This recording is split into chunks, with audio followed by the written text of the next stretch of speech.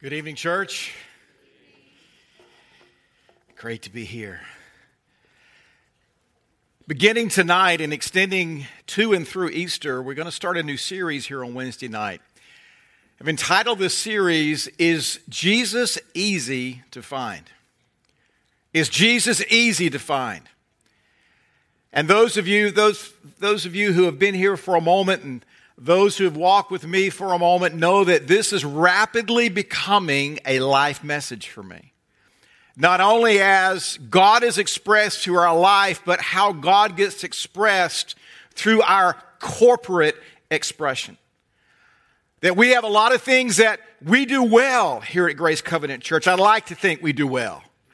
Certainly maybe not as good as someone else that you can download or you can look at from Instagram or podcast or whatever. But, we got a guy that for the most Sundays, he taught good.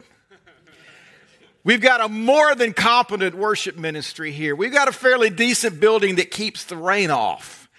And we do one or two things at a reasonably competent level here at Grace Covenant Church. But the very first one of the three E's that distinguish us as a people at Grace Covenant Church, and the three E's, as you know, that distinguish our mission here is to encounter Christ, experience community, and extend the kingdom. But the very first one, and it's first because it's there in priority order, is to experience Christ. Encounter Christ. I wrote them and I can't remember them. That's what happens when you get, never mind. But if people walk in here and they don't have an encounter with God, what are we doing? As people interact with you and with me, maybe we've got all of our great apologetical arguments ready to just shoot down just the vanity of their own thought and try to argue them into the kingdom. But the real question is Jesus easy to find in your life and in mine? Pastor Brett and myself and our wives and a bunch of other folk, and I don't know if he shared this on Sunday, but we just got back from Israel. And speaking of divine encounters, there is the land of divine encounter. And by the way, parenthetically, March 29th and 30th, you should be at this conference. Let me tell you, you need to be there. This is going to be a tremendous moment, and it's right here in your backyard. But returning from Israel, this is the place where heaven met earth. There at the excavation of Shiloh, where the tabernacle sat uninterrupted for almost 400 years. Sacrifices were made. God came down. Traveling around Nazareth and Bethlehem and Jerusalem. Going to the spot of the tomb. Let me just tell you, Jesus was hard to find. Generations and centuries of memorializing and building above, and the Crusaders built this, and the Catholics built this, and then the Romans built this, and somewhere 20, 30, 50 feet under there might be the spot. And don't hear any cynicism in what I'm saying. But Jesus was not easy to find in the Holy Land. The God of Abraham, Isaac, Moses, the convergence of scripture, history, geography, powerful, rich, truly a life-changing experience. And yet Jesus was difficult to find, even in the midst of all of that. And since the very beginning, folks have been missing God. The Jews, for all of their understanding of Scripture and history and the richness of that heritage and that inheritance, still missing Jesus. God in the flesh in Jesus, standing there before the Pharisees, John chapter 5. Jesus saying, boys, thank you for reading your Bible every day. It's wonderful. and you diligently study the scriptures because you think that by them you possess eternal life, and yet you're missing it. Because these are the very scriptures that talk about me. I'm standing here, and yet you refuse to come to me for that life. They've got their theology down. These are the Bible scholars of the day, righteous by all the jots and tittles of the law, and yet missing Jesus. And yet, those around him missed him as well. Those closest to him, his own family. The disciples, the road to Emmaus, didn't recognize him. At the tomb, nobody got him until Mary heard his voice and recognized it wasn't the gardener. It was him. Even those closest to him most often missed him. Why is that? You know, we can look at all of the different reasons and what the devil does. The author of evil, etc. and so forth, chucked out of heaven for its pride, messing with us until a prescribed end in Revelation, where he'll be cast into the abyss once and for all. But could I submit to you that the real genesis, excuse the pun, of the devil's work we find recorded in that book? From the very beginning, and it wasn't just the lie about what God said or didn't say. The real essence of the lie was the goodness of God. Is this really who this God is? And that is the beginning of every lie, stems off of the first one that came from that ancient serpent. And it wasn't, did you hear right? Are you sure that's what he said? But the implication was, he's not a good God. It was an attack on the nature, the character, and the goodness of who God was. And it's out of that lie that all of the why questions emanate from humankind. It starts right there. And could I submit to you that that distortion, that deception has continued through the ages? 2 Corinthians chapter 4, verse 4 says that the God of this age has blinded the minds of the unbelievers so that they cannot see the light of the gospel of the glory of Christ, who is the image of God. Many times we think the reason that people have a hard time finding Jesus is that they're just ignorant. And if we can just bring them into enough knowledge, then certainly we can talk them into it. But it's not a cognitive problem.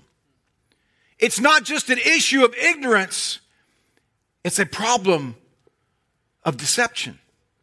It's a spiritual problem at its very root, that the enemy is at work blinding those so that they cannot see.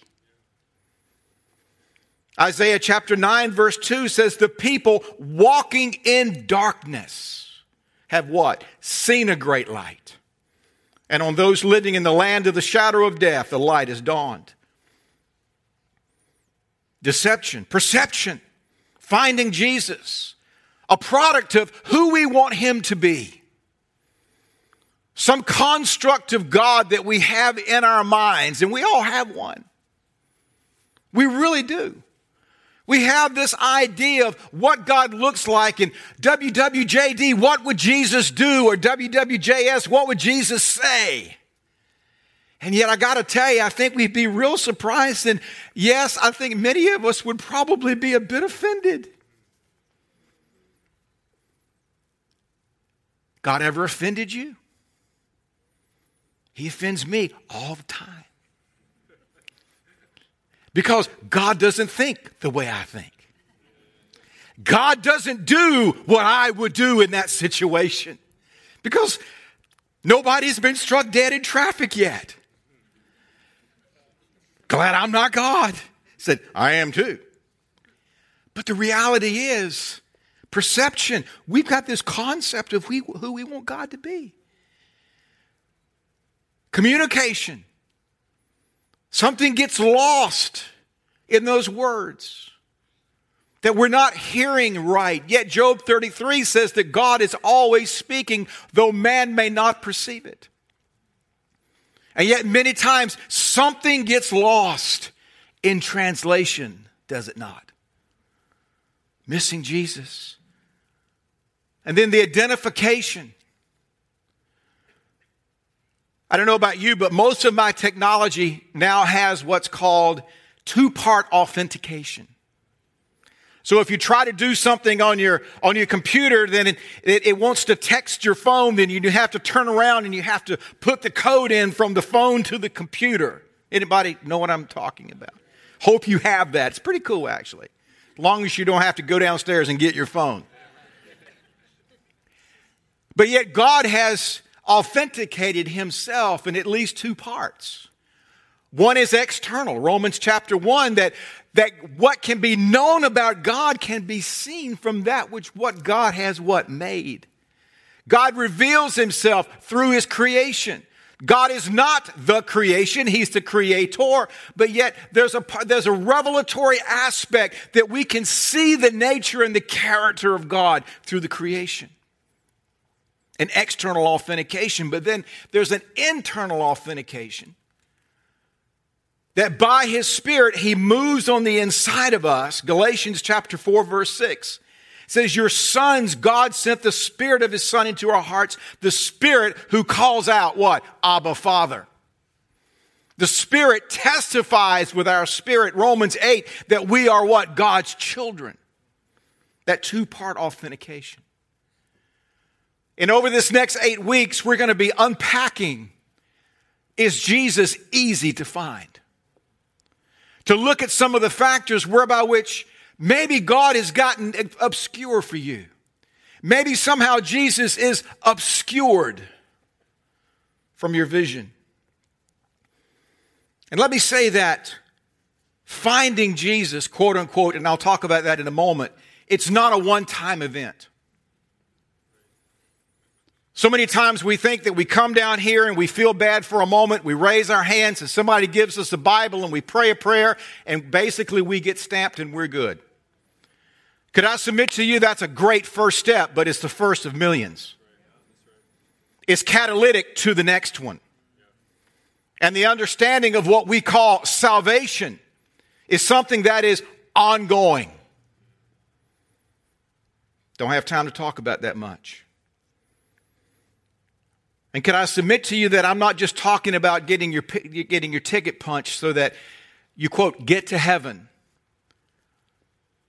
But what I'm talking about is that this ongoing salvation, this ongoing revelation of all that this salvation entails for you and for me, I believe it's going to continue throughout eternity. I'm one of these guys that believes that, yes, we'll get to heaven when we see him, we'll be like him, but I think it will take the rest of eternity, whatever that means, for us to continue to know who this God really is. I think it's going to be a full-time pursuit. Totally convinced of that. So let me give you some thoughts by way of introduction to this series about, is Jesus easy to find? Have you ever gone into a room and you were going in there looking for something and you got in there and then forgot what it was you were looking for? Now I stand here as living testimony of sowing and reaping, of the terrible things I've said about my ancient friend Duke Bendix, because now I am becoming the Ancient of Days as well. And these things are happening to me on an increasing basis. My wife and I are kind of at this place now where we get out of the car and you immediately look for ice and begin to call out to one another, honey, be careful. And we'll be going into a room and then say, what did I come in here for? And then ask her, like she's supposed to know what I went into the room. because we're not even sure what it is anymore that drove us into that place. Thank goodness we're still getting some exercise looking. But it's amazing that until you can identify what it is, you will never find it. That's why it says in Matthew 7, it says, ask and it will be given, seek you will find, knock the door will be open. You know this. And it says, everyone who asks receives, he who seeks finds, and to him who knocks the door will be opened. And yet as much as there's a promise there, there has to be something purposeful. That we may have to move some things aside to find the it of what brought us into that room to begin with. Oh, we can knock on the door and the door will open, but once we go through the door, why am I here? Were you here because you were in pain and you didn't want to be anymore? Okay. Were you here because you don't want to go to hell? Okay. But we need to understand that the primary reason that that door was open to us so that we could find Jesus. And not just to find a promise. Not just to find healing. Not just to get a gift or get a bill paid. It was to do what? Find Him. This is why some people that knock on that door and it opens, it's like they're disappointed.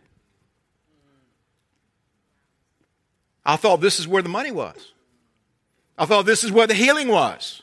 I thought this was the door to the promises that I've been reading about and has been preached to me. You mean it's just a throne? Let me just tell you, the two words that should never be used together in the same sentence, in the same proximity, and that's just Jesus. Those two words should never be used together. I promise you, in heaven, just Jesus is not happening as worship is happening right now. Wow. But it begs the question, what is obscuring us from finding it? What's obscuring us? Tonight begins the beginning of what's known as Lent, the Lenten season. And Lent is an observance in the historical church that it begins, in this case, 46 days prior to Easter. 40 days and 6 Sundays, 6 feast days, so 46 days.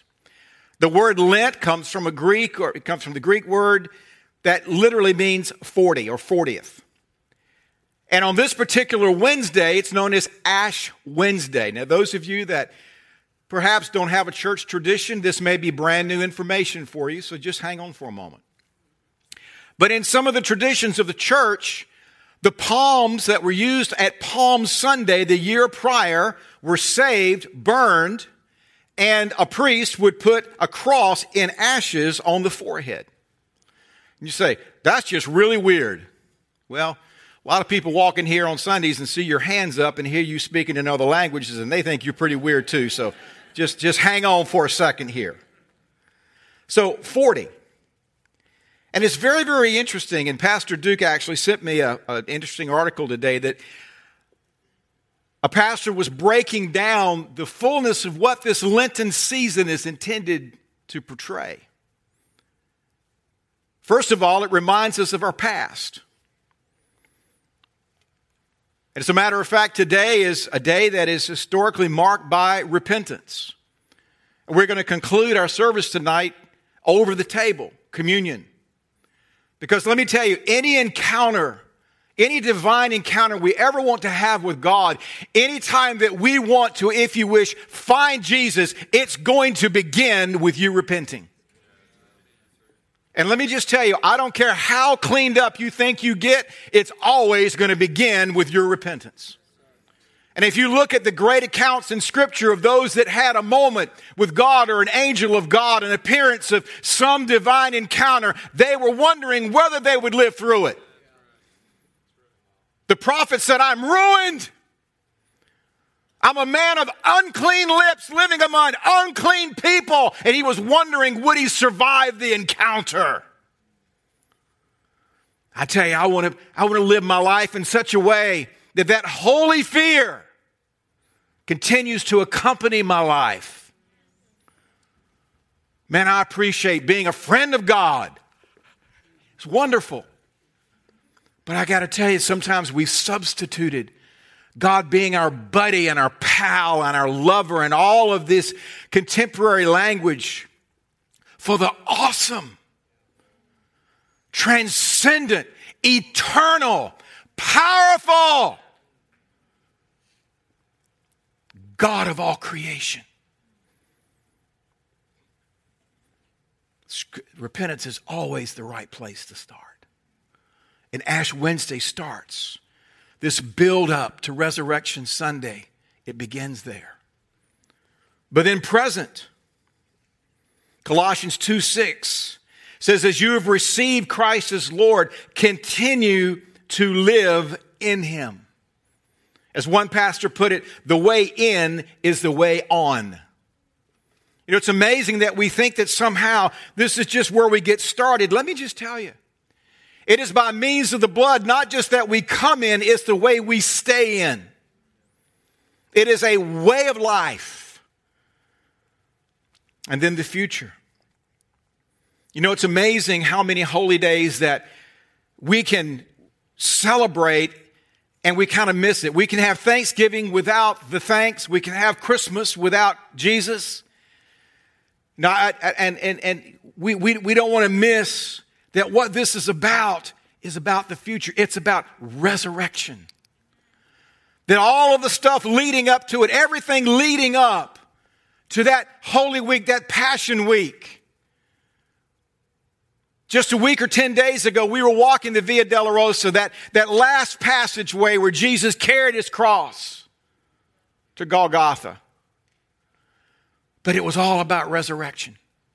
In the early church, that was the buzz. It was about resurrection. And not just about one guy being resurrected. This was what the early church was talking about. Was, we're going to get resurrected. We're not just going in that grave and staying there, but the same way He came out, we're coming out.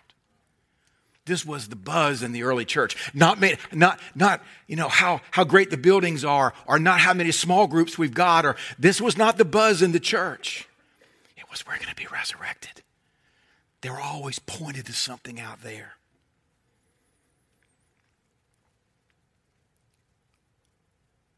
And it's this 6 weeks of Lent where we have the opportunity to move aside what's gotten in the way. It's why it's a time of fasting. It's a time that many people take this 6 week period of time to set apart, set aside, maybe getting off of social media, stop watching television or something whereby which God comes into clear view. It's what I call a paradox in practice. Is when we lose to gain, we decrease to increase. And I believe the 6 weeks of Lent can do something in your life. I believe it can do something in the life of this church if we will embrace the opportunity. But then we move to priority. Proverbs 8:17 says, I love those who love me, and those who seek me find me. But we move over and we look in Jeremiah, the 29th chapter, and not the one passage that we all know, Jeremiah 19. If my people will humble themselves and pray. But if we back up a few verses, it says this, you will seek me and find me. You will seek me. And then he qualifies a statement, when you seek me with all your heart. He ramps it up. Not just, you'll seek me when the waves start engulfing your boat. You'll seek me when the doctors give up and use words like stage 4. But it says, when you seek me with all your heart. And God knows how diffracted our affections can get. Distractions, diffractions, deception, that's sort of a process, progress. And God knew from the very beginning this is going to be a problem for folk. That's why God said as Israel was traversing through these other nations, don't pick up their habits, don't intermarry, don't follow after other gods when you're there. Because he knew, wow, that's really cool. He knew how distracted, how prone to it that we really are. It's why coming out of the box, when he had 10 commandments, the very first one, what was it? Thou shalt have, come on, no other gods. Why did he start with that? Because God's insecure? Because God is some divine narcissist? No. He knew what a challenge it was going to be for you and for me to have all of this stuff out there vying for and competing, not just for our attention, but for our affection. He understood this. That's why he says in Matthew 6:32, seek first his kingdom. There's priority right there. And you can't seek a kingdom without a king. It's interesting, folks try. They want all the benefits of the kingdom. Righteousness, peace, and joy. And I mean, they're borrowing everything from the Sermon on the Mount, but the very nature of a kingdom is a king. You can't have the principles of the kingdom without the person of the king. And in this particular case, it happens to be Jesus. Is Jesus easy to find? Position, situation, location. We look for something and it's not where it belongs. They have little gizmos and gadgets now that you can attach to your keys and you can track with your cell phone. But that wouldn't help me because I'll lose my cell phone. So I'm not sure how that is really supposed to work. So, I mean, it's not technology that is of no use to me whatsoever, quite frankly. But we lose something when it gets out of place or it gets out of its normal position. Correct? Well, this is where I left it. This is where it's supposed to be. We do the same thing with God many times. God, this is where you're supposed to be. You're out of position.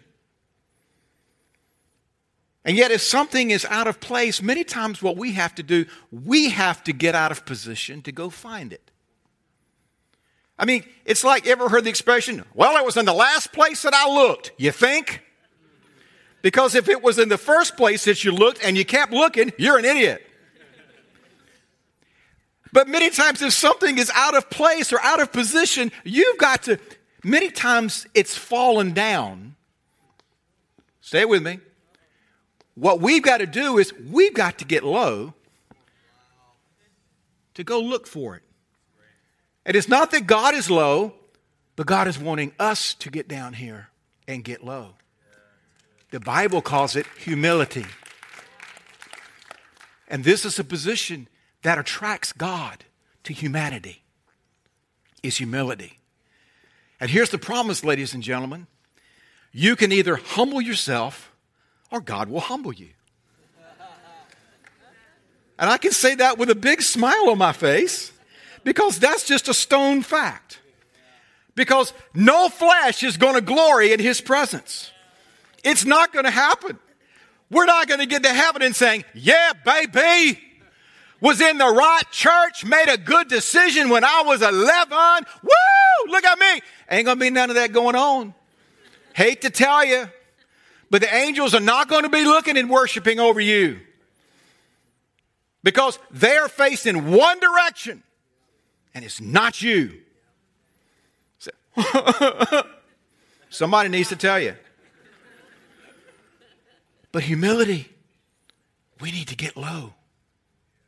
Daniel 10:12. Don't be afraid, Daniel, since the first day that you set your mind to gain understanding and to do what? Humble yourself before your gods. Before your God. Your words were heard and I have come in response to them. And it wasn't just that Daniel had set his mind to understanding, but Daniel had humbled himself. Philippians 2, Jesus being found in the appearance as a man, humbled himself and became obedient to death. And what happened? God exalted him to the highest place and gave him the name that is above all names. But what was prerequisite to that? Jesus setting the example by humbling himself. And let me tell you, however humble that you think you might be, however humbled by circumstances that you think you might have been, or maybe you currently think that you're in that spot, let me just tell you, none of you have hung naked on a cross. So whatever we think that we've endured, we're experiencing, what's happened to us in our past, whatever our story is, let me just tell you, it's nothing compared to what your Savior did on your behalf.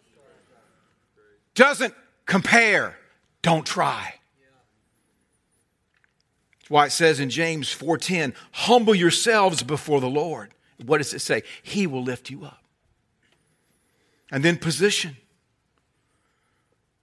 So we find God. We have to get in these positions, and then we find God in the midst of our situations or storms. How many times the focus of our intercession is, God, just don't let me get in a storm or get me out of this storm, rather than, God, reveal yourself in the midst of this storm. Let me tell you, you're going to believe something very deeply about the sovereignty of God. Either He's in control of this thing or He's not. And that every situation in life, the devil never surprises God. You know a word you'll never hear come off of God's lips? Whoops. It doesn't work. There's no whoops with God. He doesn't miss anything. And in as much as we find Jesus positionally, we find Him situationally as well. In the boat, the storm still came. Jesus was right there in the boat, and yet the waves still came up and threatened the boat and everybody in there. Now, yes, the disciples said, you think we ought to wake him up? Yeah, I think so. But I wonder how long that in fear they faced those waves before they realized He's only 16 feet away. He's right there. Situationally, He's there. And here's another paradox, is location. Isaiah 45:15 says, truly you are a God who hides Himself. Now, why would God do that? Why would God hide Himself? It's very simple. To see if we will continue to find Him.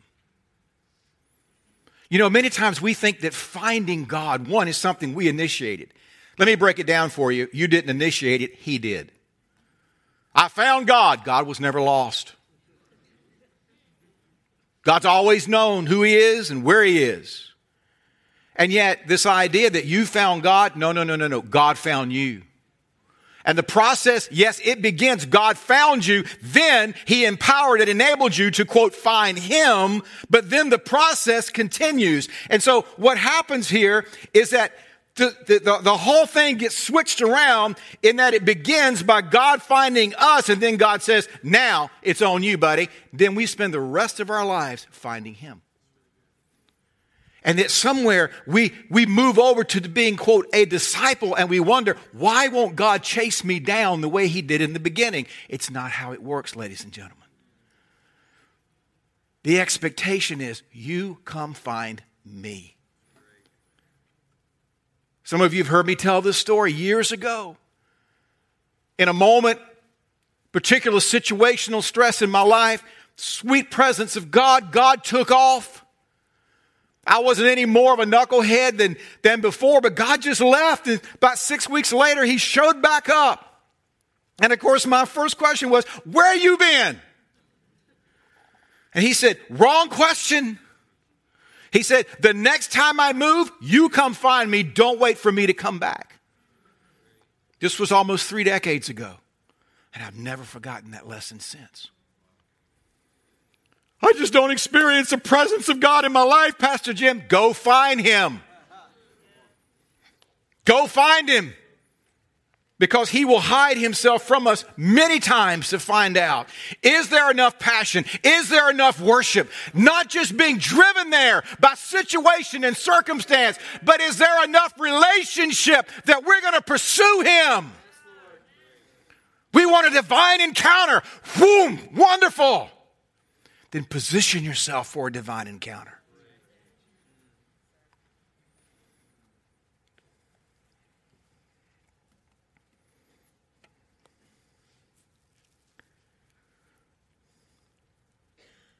Then lastly, I've just got to stop, is revelation. Some reading I was doing this week, that revelation always brings responsibility. By keeping revelation from those without hunger, God protects them from certain failure to carry the responsibility it would lay on them. Yet He doesn't conceal from us, He conceals for us. This passage in Proverbs 25:2, it says, it's the glory of kings to search out a matter. Do you realize that part of our kingship and priesthood is that God wants to reveal mysteries to you and me? To reveal mysteries.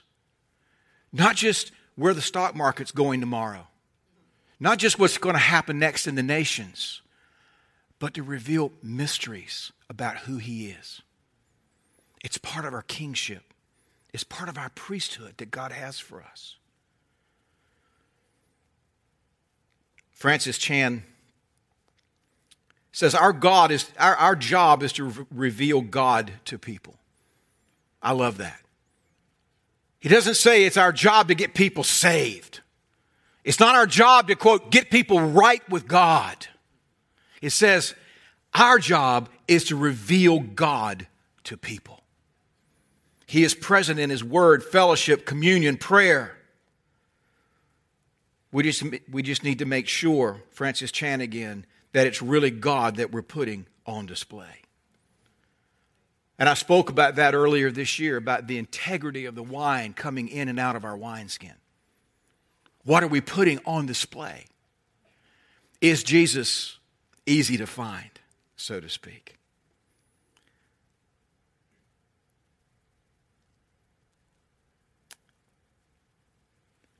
Found, yes. But listen to me, saints. We keep on finding. It doesn't stop. And over these next 8 weeks, we're going to explore this together. A number of tremendous presenters, but we're going to talk about, is Jesus, finding Jesus by His Spirit in the Gospels. Finding Jesus, we find the Father. We find Jesus in us, the exchange life. Jesus in us, fruit. Finding Jesus alive and then finding Jesus alone, no other gods. It's going to be a tremendous series. And my prayer for you individually and my prayer for us as a church, particularly sandwiched right in the midst of this, is this conference entitled Divine Encounters. I just tell you, I think that God is wanting to set something up for us here. And I want to encourage you, come on Wednesday nights. Come expectant. Bring somebody. And let's find Jesus afresh. Amen.